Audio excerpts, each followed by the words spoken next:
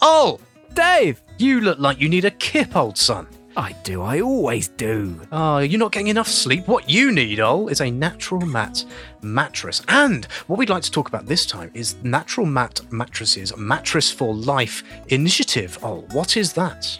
It's easy for you to say, that's what it is, Right. Dave. Now, look, Natural Mat make mattresses for life, and they mean it because they don't want their mattresses ending up in landfill like 5 million mattresses in the UK do every year. Bloody hell. These mattresses are made from natural biodegradable or recyclable materials, and they're specially designed so that when you're done with them, they can be broken down into their tiddly little bits and used again. So, when your Natural Mat mattress reaches the end of its life in about 10 years' time, that's a lot of sleeping, Dave, you can do 3 things. You can either refurbish it, you can recycle it, or indeed, you can donate it to people who need it more than you do, all via Natural Mat. And they're the only company in the UK who do that stuff. Fantastic stuff, Ol. Well, we will not be down about that, and that'll put a spring in our step as we look forward to lying down in autumn. Yes?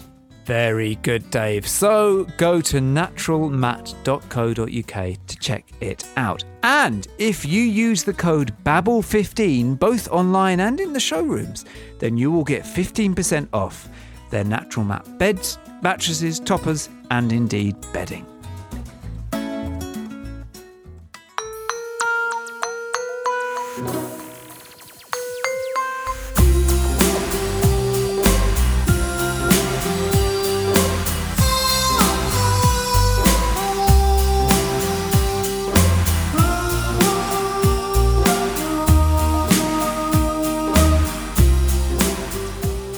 Hello, Dave! Hello, Ely! Ollie! Hello. Welcome to Sustainababble 267. Welcome yourself, Ol, to Sustainababble 267. We are your friendly little weekly environment podcast, ain't we, Ol? We are All about slithery things that slither in the sea, where you might find them, and their mystery, yes? Yes. And what are we going to be picking up the end of and looking down the gullet of this week, Ol? He'll let you know it's eels, Dave. We're going to be looking at, and indeed in, eels this week. Crikey Moses. Have we then exhausted COP27, the fate of the planet, and now we're contenting ourselves with looking down the end of a long, thin fish? Well, you might put it like that. I, on the other hand, would say within the story of the eel lurks a greater narrative and perhaps what's the word I'm looking for? That was going to be so poetic. A parable for the fate of humanity and what the future might look like for all of us. So, yeah, in a way, we are doing the big stuff just through the vector of the slippery stuff. Yeah, properly interesting beastie, your eel. Ol has done some research. Ol is going to talk about eels, and I am going to shut up and listen. So that's what's going to happen. Now, just before... To an extent, the thing is, when we've done episodes like this before, and that's quite a rarity where I've done all of the thinking and reading and stuff, what then happens is that I shout at you for an hour because I'm like, I've read a thing! Here's another thing I've read! Oh, and Dave, I know this as well! And when I listen to those back, I loathe it. I loathe me. And so can you sort of help make that not happen this time? Yeah, all right. We're going to get out the alto saxophone of justice, which when there is some Ol-splaining going on, the alto saxophone will be used. Right, just before the Ol-splaining, we do work for environmental charities, don't we, Ol? He'll do. These are very much our own views. So, if anything that you hear makes you come over all endangered and squiggly, take it up with me and Ol directly, but not with anyone for whom we work, yes? Absolutely. I would hate to be jellied. I can't make a pun out of jellied. No, it's hard. Eel puns are difficult. Yeah. Anyway, yes, that. Tell us, don't tell the people we work for. Shall we get on with it? On with it!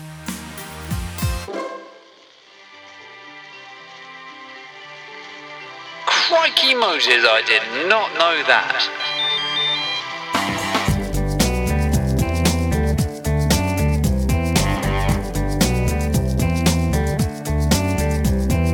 Smokestack spitting black smoke. Yes, this is the section where we go, ooh, surprising. Heavens to Betsy. Heavens to Betsy. Who is Betsy that you talk about so often? I don't know, but she's having heavens. Let's have a look, shall we? Heavens. Okay, you find that out. So I'll carry on look telling that, the yeah. class what we're going to do.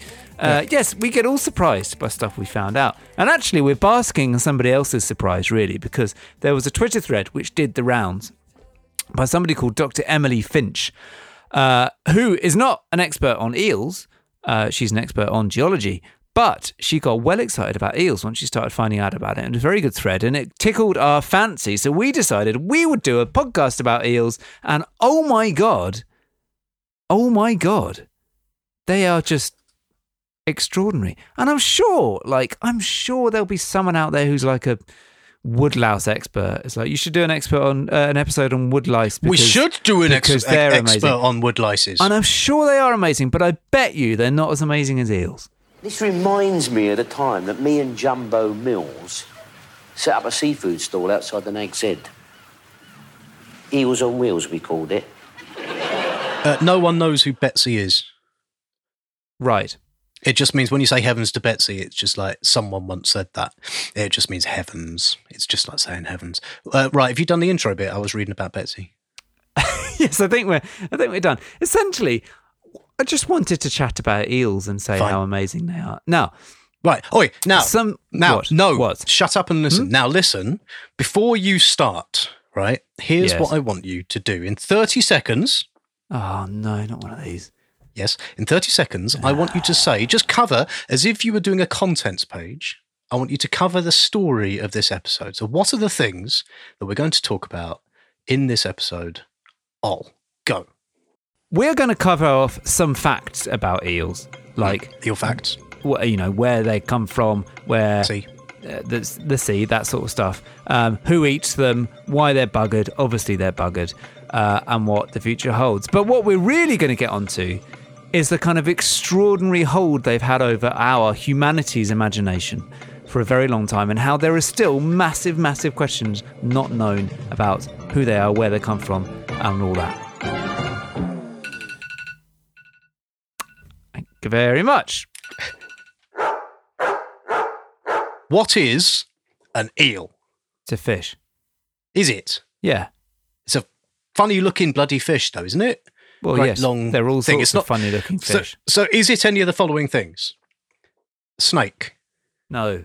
water snake, No. water worm. No. So those little, when eels are little, they look a lot like water worms. But you're telling me that's a fish? Well, in the same way that, like, a frog, when it's little, looks like a tadpole. Well, it is a tadpole. Yes. But it doesn't What's look like happening? you don't look at the tadpole and go, well, that doesn't look anything like a frog, therefore not a frog. I'm just seeking to ascertain what's It's an a eel. fish. It's a Right. fish. Type of fish. And for Yeah. anyone who hasn't seen an eel, Like, strange-looking fish, I'll give you that. But then look at the top-mouthed gudgeon or the... What was ugly that fish. one that... blobfish, with the Donald olive, Trump fish, the blobfish, the blobfish. Yeah, the blobfish. But what was the one that Dr. Olive Heffernan said something about in the Deep Seas episode? Who that Oh, very strange, horrible Can't looking remember. fish there. Lantern fish, that's pretty cool. Anyway, So very it's a cool. fish. It's a fish. It's a fish. If you've never seen an eel before, and some people may not have because they are endangered, as we shall come to, what does an eel look like? Oh, look, you can't just launch straight into facts about eels, assuming a base level of knowledge about eels. Okay. An eel is long. It's slimy. It's slithery. They can be about a metre long. In the sea. Fish. Well, all over. But they're I mean, we'll get onto this, but they are, I think, unique in that they live in freshwater as their various stages of their life, but then they go to saltwater to spawn, whereas like lots of other fish do the opposite. So like a salmon will be swimming around in the sea, and then it will come up and spawn in the freshwater. This does the opposite. Maybe it's not unique in doing that, but anyway, it does that. Thing I did want to say though, which is that the electric eel, guess what the electric eel isn't? Fish. No. It is a fish. It is electric. An eel. Correct. It is not an eel. The electric eel I discovered is Isn't not it? an eel. No. What's a flying... It's like a flying fox. That's not a fox either. Not a fox, yeah. Hang on, look, I've now forgotten what it actually is, but it's A cricket bat? That's not a bat. It's a type of fish. What is it? Knife fish. Yes, it's a type of knife fish. There you go. Electric eel. So when people talk about electric eels, they're not talking about eels. There you go. Isn't that strange? Oh, look at the little eels. Oh, electric eels.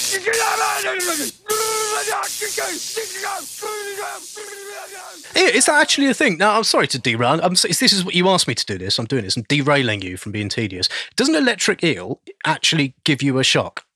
Yes, I believe so. Yeah. So if you go interfering with an eel, that is likely to get you buzzed. Well, no, because it's not an eel. But if you go interfering with an electric eel, which is right, a knife fish, which is kind of more closely related to catfish, then yeah, you'll get catfish. You'll get not a cat. You'll get a buzz. Hang on, look, electrophysiology. This looks complicated. Isn't nature amazing? I mean, that's an amazing thing in itself, isn't it? That you can get electrocuted off a fish. That's pretty mental. Yeah, because that's how it kills its prey. It shocks them and then eats them. So there you go. Right.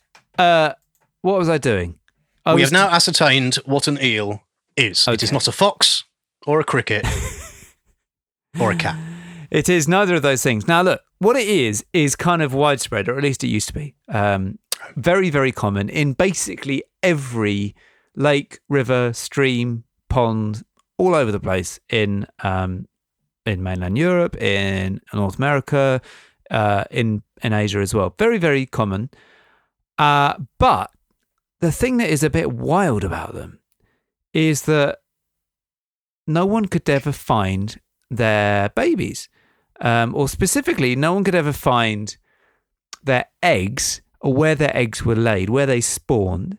And no one could ever work out where their balls and their ovaries were, including... Yes? You? No, I haven't looked, but I tell you who did look, which was Sigmund Freud. Oh, well, this explains a great deal. Well, it kind of does. So he, at some point when he was quite young, went to Trieste. Place. Have you been to Trieste? I've been to Trieste. It's a very nice place. Port in Italy. And he would bother all the fishermen when they came back with their eels, and he'd buy all the eels, and he would spend hours every single day dissecting eels, trying to find their sex parts. And there's a quote from him in an extraordinary article, which I'll put in the show notes, in the New Yorker, where he says, "My hands are stained by the white and red blood of the sea creatures. All I see when I close my eyes is the shimmering dead tissue which haunts my dreams, and all I can think about are the big questions, the ones that go hand in hand with testicles and ovaries, the universal, pivotal questions." There was definitely no sign there that he was going to forge a career being obsessed with cocks, is there? Bloody hell. You do wonder if the signs were there that we perhaps shouldn't have entrusted all of our understanding about human psychology to this man. But this is an interesting thing, because it had never occurred to me to inquire one way or the other about an eel's sexy bits. It never occurred to me it was a mystery about an eel's sexy bits. But I can see how, if you were around and you saw eel, and next year you saw different eel, and you were like, how the hell has more eels turned up? Yeah. And you didn't know about the stuff we now know about eels, which is that there's a stork that comes and delivers eels into the water. That's right. I can see it would drive you a bit bonkers, because presumably other fish we knew how they worked, but eels we did not know how they worked. Exactly. So this is the thing. I had no idea about this, but genuinely, the great minds of philosophy and science had been asking for thousands of years, so how do baby eels get born, essentially? Same sort of time as Freud, there was this dude, this one an actual scientist, well, no, Freud was a scientist, but it was a weird one, German biologist Max Schultz. And apparently when he died, lying on his deathbed, he observed that he was leaving the world where, and I quote, "all the important questions have now been settled. All of them, that is, except the eel question." I think the people in this country have had enough of experts. Now, look, it wasn't just the swanking great intellectuals who were concerned about these things. Because they were so common and they were like a massive staple of people's diet, but also just everywhere, it got ordinary people like noticing the fact that they never saw them shagging. They never saw them laying their eggs. They never saw them with their willies or their front bottoms. Are they the correct terms? I don't know if it's accurate for an eel. I don't know do they have a back bottom? I think they had a back bottom. I think yes, because they were. Do fish have both a front bottom and a back bottom? Yeah, well, I mean, yes, they do. And got like fishy cloacas. Sorry? Fishy cloacas. Is that the name of your first band from school? I was just about to say, I like their first album. Anyway, let's not go into cloacas. No, let's not go into that. But the point is, lots of people noticed they'd never seen any of this stuff. So people were very, very confused for a long time as to what the hell was going on with the eels. And when people are confused, Dave, what do? They reach for crazy theories.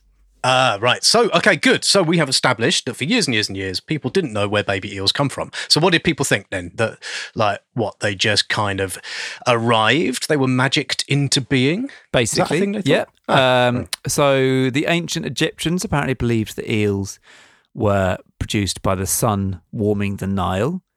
And I think, if you're going to have a conspiracy, you can do a bit better than that. That's a bit boring. Aristotle. Well, I think they probably knew where the eels were coming from, but they were just in denial. Ooh, nasty. There's just no excuse for that.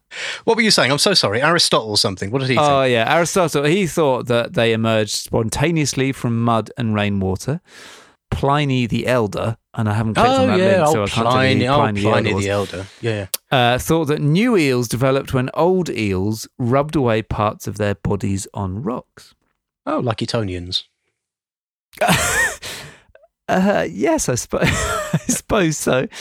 There's an unnamed Scottish author here had the belief that they began their life as beetles, which I suppose isn't that crazy when you think about, like I was saying, if you think about how a tadpole turns into a frog. Edging a bit closer to the truth, isn't it? Exactly. And some of them, some people thought that they just came out of the sea, out of sea foam.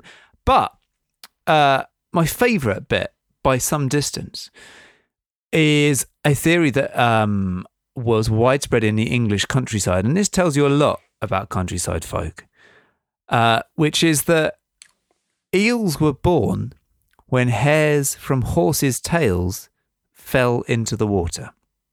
And I just want to remind you that it didn't say some people or a few people in the English countryside thought that. It said most. And I just think that does tally with my experience of the English countryside, which is largely batshit crazy. And I grew up there. I'm allowed to say that. Are you local? Step forward a few years, and gradually people managed to work out what was going on here, which is that the eel, where previously they thought it was 4 distinct animals, because you have, although very few people ever saw this, at the early stage you have tiny larvae thing.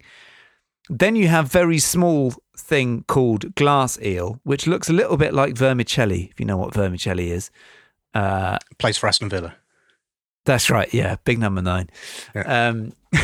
Yeah, kind of see-through pasta, really. And that's as they emerge from the ocean and swim into the lakes and rivers on the shore. Does that make sense? You know what lakes and rivers are. They look like tiny little see-through wormy things in the sea. And then when they get more established, they turn into these things called yellow eels eventually. And that's basically what you see most of the time. And it's only when they decide they want to turn into a mummy or a daddy eel, specifically a mummy eel, that they then transfer into the silver eel and bugger off out to sea. And only at that point, Dave, do they start to develop their sex parts. And that is why Mr. Freud and co could never find the bloody sex parts, because they were looking at eels that had been caught inland who were still very happily not doing sex things. And what they should have been looking at is the eels who had decided, for a reason and at a time we can't quite work out why still, that it is time to go and make baby eels and to bugger off into the ocean. That would be quite useful, wouldn't it, in the scheme of things, I have to say, if you only develop sex parts when you need them. Like, you know, you just got, they're not just generally there getting in the way and making things mushy and complicated, but that you could just decide, right, this year I would like to do some shagging, and then your sex parts appear. That'd be nice, wouldn't it? That'd be better. Yes. I mean, I'm all for, you know, planning one's life to a T, but I think there might be room for some spontaneity and, you know, going off piste in life. But let's say you could dial up your sex parts in a 15-minute window or something. That would be... I can, mate. That would be useful.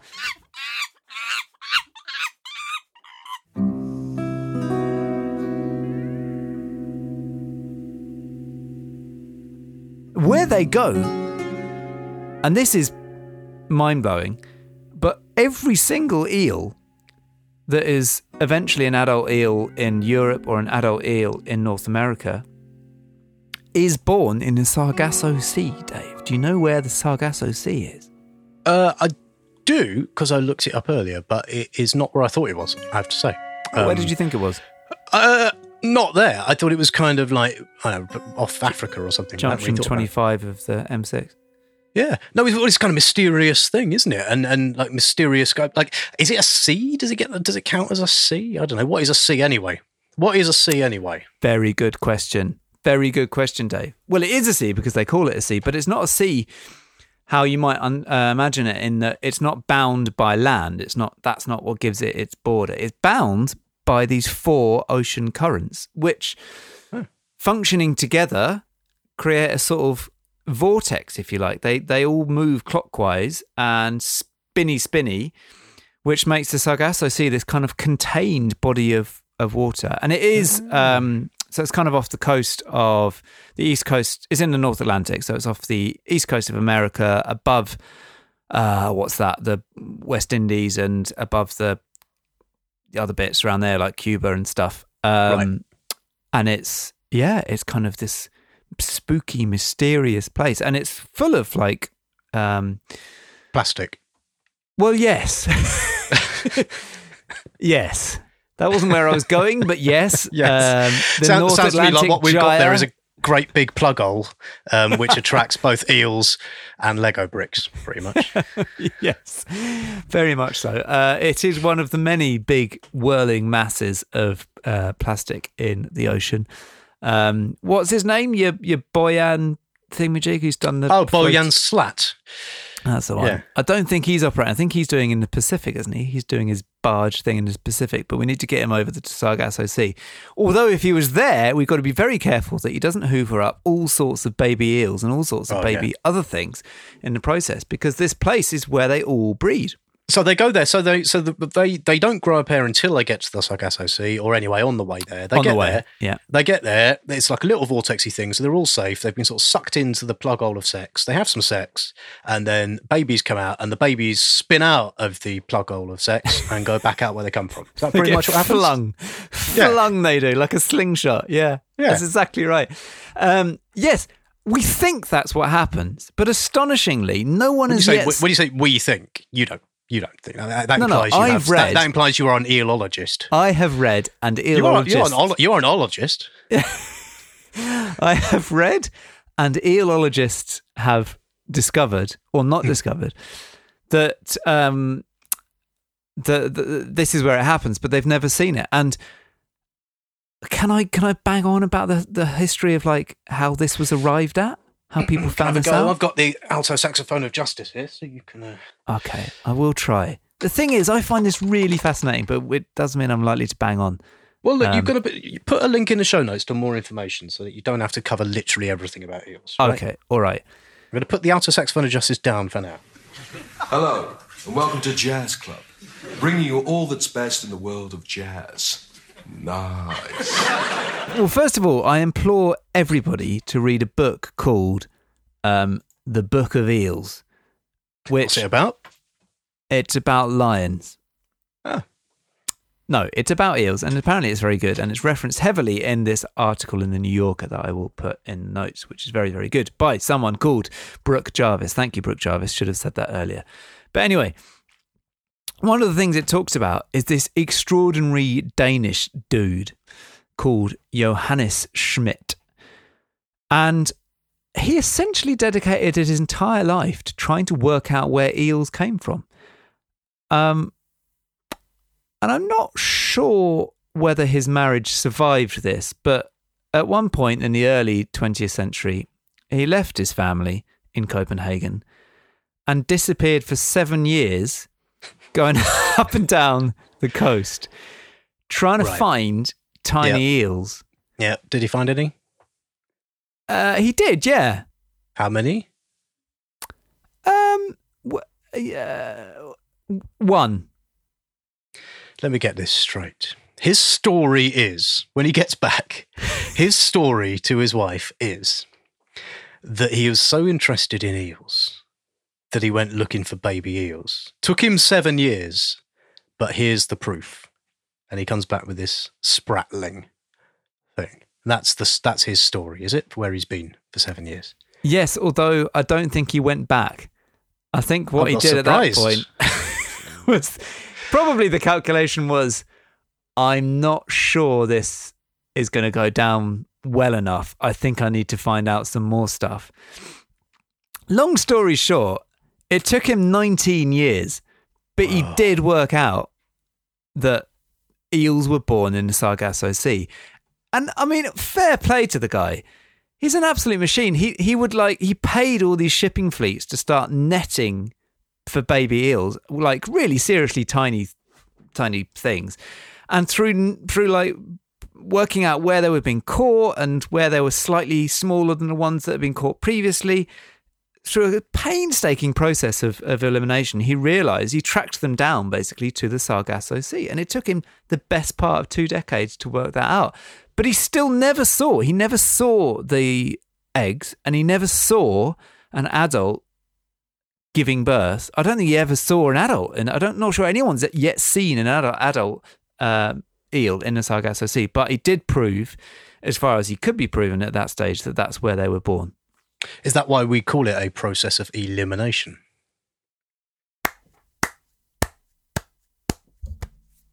That's extremely good. Dave! Oh! Now, look, you're a Londoner, aren't you? Yes. London Dave, that's what we call you. Yeah. What happens to your coffee grounds, Dave, in that there London? I thought they went to the great refuse bin in the sky, Well, some maybe, but many are collected by our friends at Upcircle, who cycle around London daily, collecting leftover grounds from coffee shops and transforming them into skincare products. Coffee oil, Dave, is extracted from the leftover grounds and used in their face serum for its brightening properties. Now, it's a 5-in-1 product, this bad boy, and for under £15, you get something which hydrates your face, Dave. I've got a lot of face. Softens ends of your hair. Not relevant. Not your hair. Supports nail growth.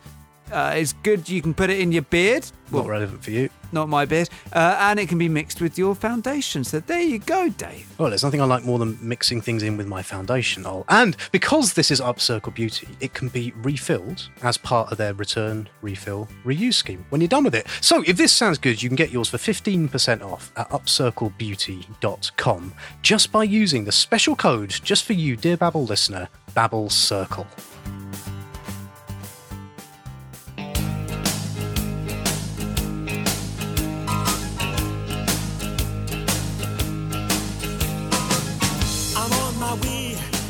Yeah, is it true, one of my limited bits of eel research that I did, that at the point when your eel decides it wants to be a mummy eel or a daddy eel, mummy eel, whatever, there it goes, right, I'm off to the saga, I'm off to the sex plug hole to get flung about a bit. At that point, it stops eating. It stops eating and it starts to ingest itself from the inside. So that, like, it eventually, and that's basically, so it spawns and then dies, and it dies because it's consumed all its energy getting back to the sex plug hole. Well, it dies because it's consumed itself. Yeah, it no longer has a stomach, I think, because it doesn't. As it spends the first 20 or 30 years of its adult life. What, 30 years? Oh, some of them live older than that. Yeah, there's one dude in Sweden who claims that now this is an interesting claim, and I haven't looked into this, but he claims that the eel in his backyard pond is 155, or at least was 155 when it died.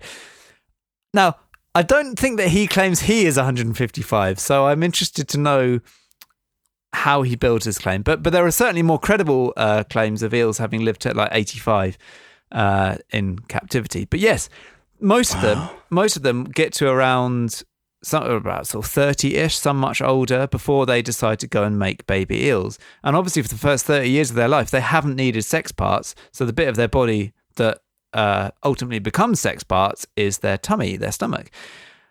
And on their journey, they dissolve. You are right. They dissolve their stomach and live off the energy from that and grow the sex parts in their place. And then do their sex thing and die. Imagine if humans did that. It'd be amazing, wouldn't it? Like, you'd get to your 30s and then you'd suddenly go, right, my eyes are gone all poppy, and you'd stop eating and you'd start to digest yourself, and you'd go off to the park and have sex with like the first person that you see and then immediately die. Do you remember when we spoke to Luke Turner? I do.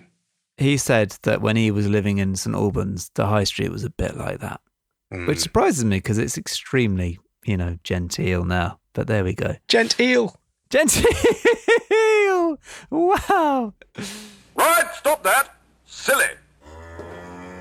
Right, have we well, come on, what are the real facts? Come on, hurry up. What eel facts have you got? Well, I wanted to talk a little bit about eating eels. Right, good. Should we talk about eating eels? Because that's probably what I was going to think about. Before I read all of this stuff, if you'd said to me eels, I would have instantly thought of Core Blimey Governor. Well, I mean, as a good Cockney lad, I was raised on jellied eels. That's all we had. That and pie and mash, jellied eels. Were you a Cockney? Were you born within the Bell Bow? Well, no, I wasn't. Was I? I was born in Bow Bell, West London. But according to some Aston Villa fans that I was speaking to the other day, I'm a Cockney bastard. So there you are. That's nice of them. Half right. Jellied eels. We liking it. But the old. Oh, how's your father? Pieces of 8, apples and pears, jellied eels. Yep. That's right. Yeah, put on a whistle and flute and go and have some eels. Yes, look, they were synonymous with the East End of London and that there England, and basically nowhere else because it's apparently rank. What a surprise! Jelly, nice, but why do you want to put eels in jelly for? Well, Dave, this was exactly my thought. I was like, jelly sounds quite nice. I'm sure I could stomach a bit of eel to get through some nice jelly. But it's not jelly as you and I might know it. No, you boil the eels up with a little bit of vinegar and some spices, and it makes a kind of sloopy, goopy thing, which when it cools down, solidifies into jelly. So it's not really jelly. Well, I suppose it is jelly, but it's just kind of cooled down, solid eel. So it's like if I took you and I chopped you into little bits and put you in a pot with some spices and then sort of congealed ol. But instead of going down my local Barra market and calling it a tub of congealed ol, I called it jellied ol. Yeah. I reckon you know what? I think that's got legs. Not eels don't. But no, but ol does. Jellied ol has legs. Yeah. I've just written my will for the first time ever, which is a very come on, you know what I want to know. Come on, overdue. Come on. What do I get? You can have the pop shield that you bought me one Christmas, and that I have never quite got around to mastering. But in my will, I'm going to set out very clearly that I would like my body not to be cremated or buried. I want it to be turned into jellied ol, and I want you to serve it to the masses. Excuse me, could we have an eel? You've got eels down your leg. You leave them alone. Nothing down there of interest to you. No, right. Look, they were very popular for a long time, still reasonably popular, mainly because they were cheap, because there were so many eels around. They were flapping around in the muddy Thames estuary where there were loads of them. And crucially, they were very easy to keep alive in barrels for long enough to get them to the market. So much easier and cheaper to get eels than other fish, which went dead and rotty more quickly. Very popular. Good way of getting protein after the Second World War when rationing was in place and other types of protein were tricky. And the the tofu eating wokarati hadn't yet, established itself as a political force it is today. And the way people eat them is, it's rank by the sounds of things. Told you how they're made. You put some spices with it to try and make it taste nice, and then you have it with mash and pie, and that's it. Though in other countries where people are more sensible, they had much more appetizing ways of serving it. So in Sweden, they might be smoked or braised in beer, which sounds altogether more lovely. Yeah. Or fried in butter. And in Italy, obviously, they just boiled them in tomato sauce because it's Italy.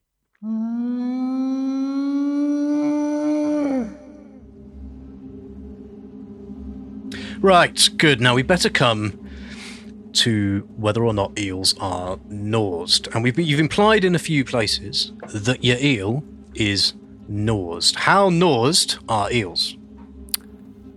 On a scale of 1 to nosed, they're kind of nose.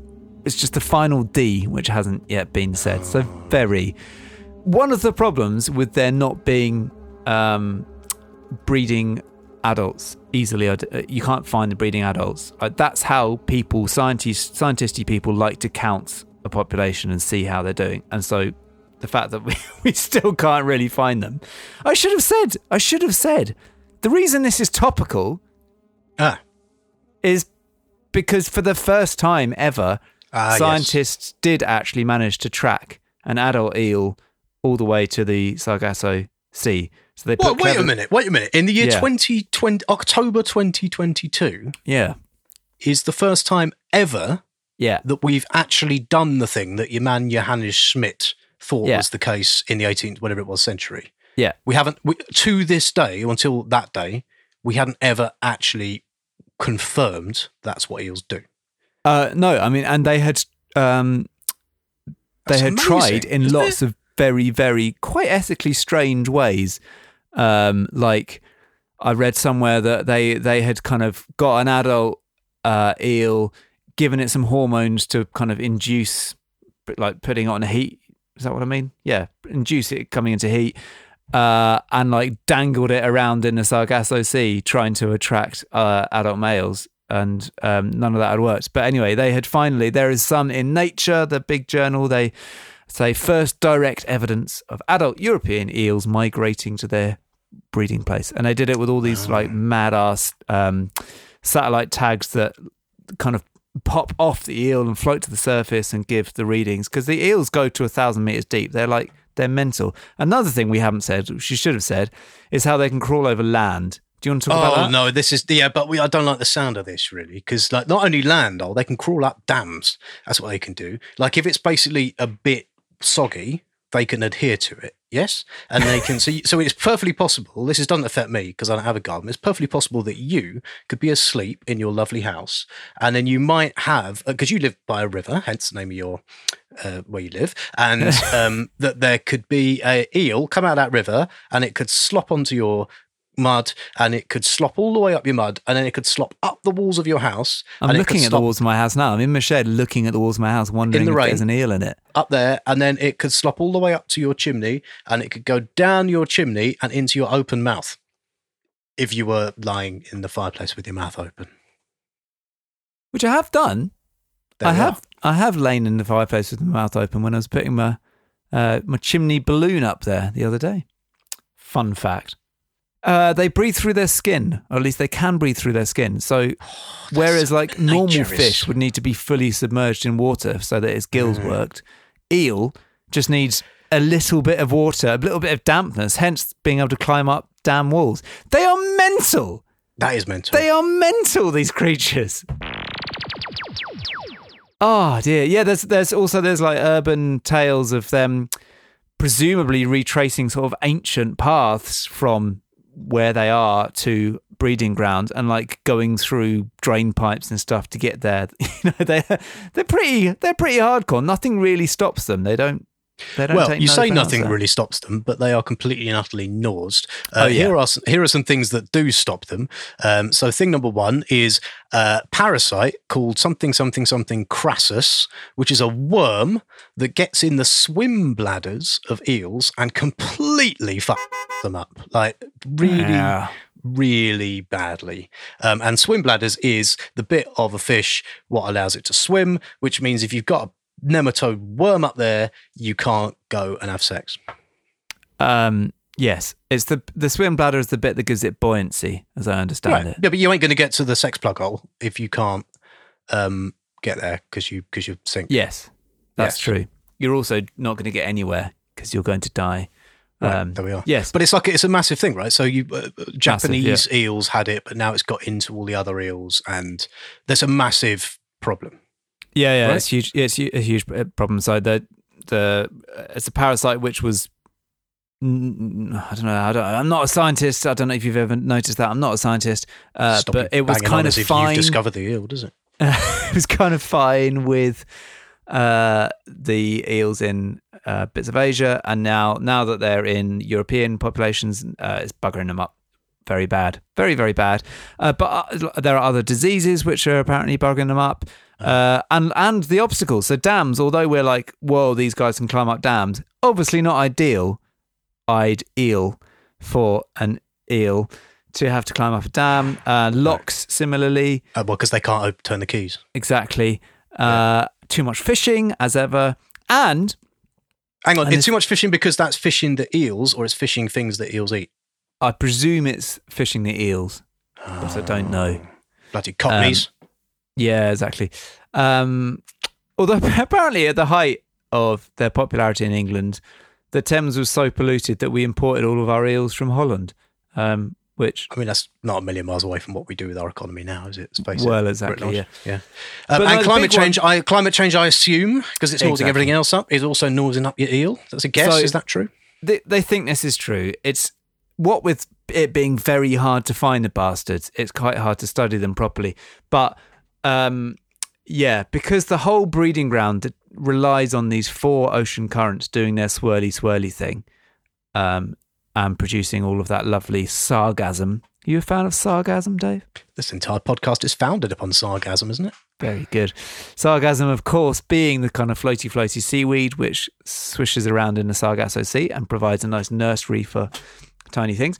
They're totally dependent on those currents, and the currents are getting gnawed by climate change. So they speculate that might be one of the reasons that they're all getting buggered, because if you can't get to your breeding ground and you can't get back from your breeding ground, you're screwed. Beds for sleepy people! Let's get a kebab and go to a disco! And they're off their mash on drugs. We've talked about this before. I can't remember when, but quite a long time ago, but we definitely have talked about cocaine in the River Thames nosing up eels. And it was the subject of, I think, my favourite headline ever in anything. And this is a piece in the Evening Standard from, how long ago was this? 2019. And the headline goes, cocaine in the River Thames is, quote, another problem eels don't need, quote, says expert. I don't need this. Oh, this is I've had. You should see the week I've had, Rodney, and now this. Now I'm all coked up. Now I'm going to have to be talking shit loudly in your face all day. Well, we talked about this then, and I think we might have got miffed about it, but like, this is what happens. Listen, Shoreditch wankers that listen to this podcast, when you're out there sniffing lines and like the fuzz come round and you very quickly have to put the lines down the toilet because you're scared. Where do you think that goes? It doesn't go into magical fairyland. It goes up the nose of an eel, and then the eel gets really hyperactive, and that makes it go down the wrong sex plug hole. I think more to the point, when you're weeing your wee with all your lines in it, and that wee is going in vast quantities into the River Thames, that's the problem. But and painkillers and stuff. One of the many, many ways in which, without meaning to, we are bastards.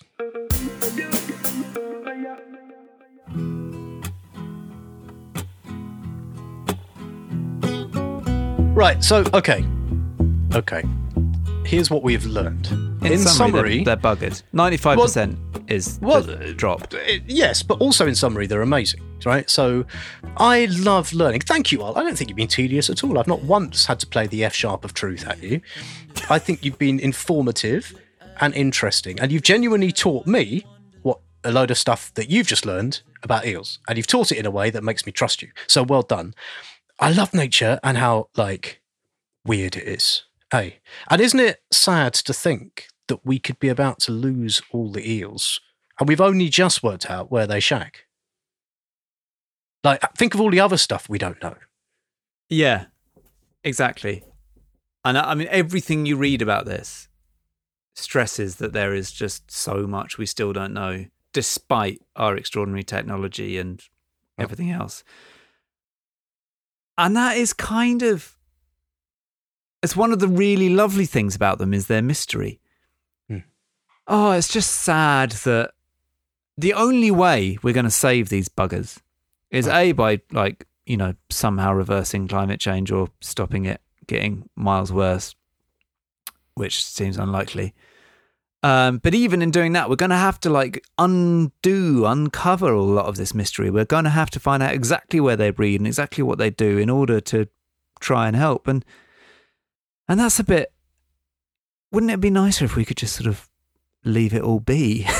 Do you know what I mean? Well, that's the thing, isn't it, about all of this science?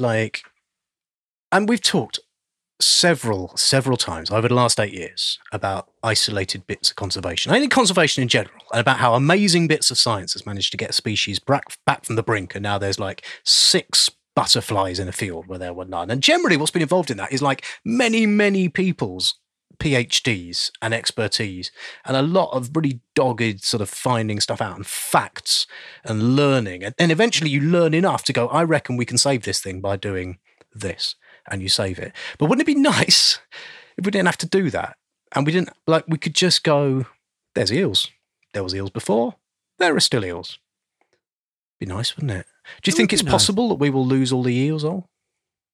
Yeah, definitely. Oh. Absolutely it is.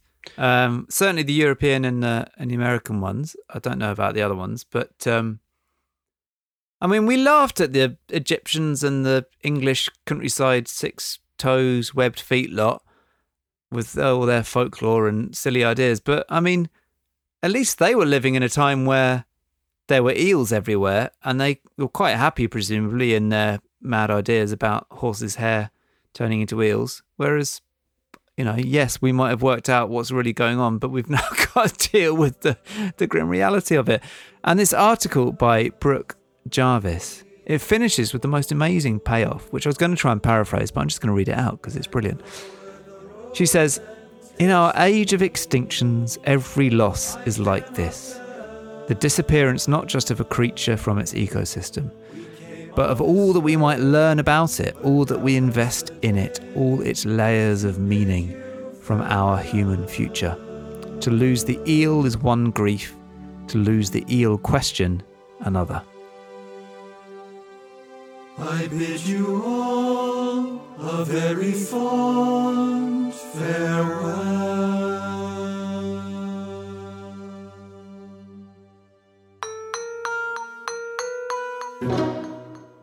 Right, that is just about it for another species of huge. Left us on a downer there, didn't you all? Didn't you? No, everything's going to be fine. Oh, we still have hope. We still have hope. But if we just sign this petition, it'll be fine. Here's 3 things you can do in your life to arrest the decline of the eel. Number 1, recycle. Yeah, quite. Anyway. No, thank you. It is the end of another episode of The Babble. Thank you very much. Well, thank you very much, Brooke Jarvis. Thank you very much, Emily Finch, Dr. Emily Finch. Thank you very much, that weird dude in Denmark from 100 years ago, for just being mad about eels and piquing our interest. Thank you, Dave, as ever, for babbling and for restraining your use of the saxophone of harsh, crushing reality.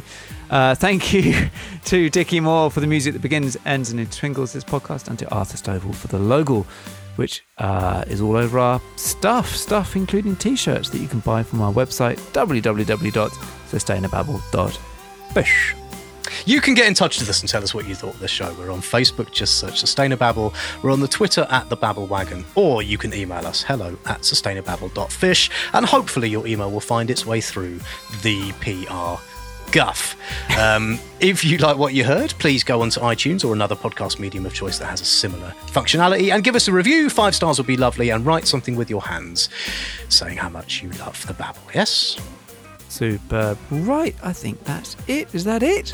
That's it. Oh, yeah. Superb. Well, I'm going to go and read the Book of Eels. What are you going to do? I'm just going to limber myself up for a joke. See you back here in 20 seconds. God. Bye. Bye.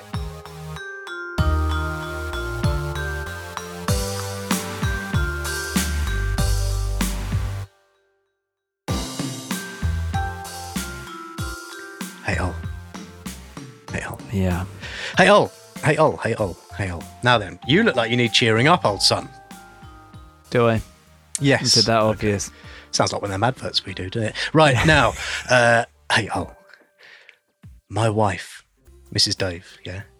She was shopping the other day and she saw a bow tie made of solid mahogany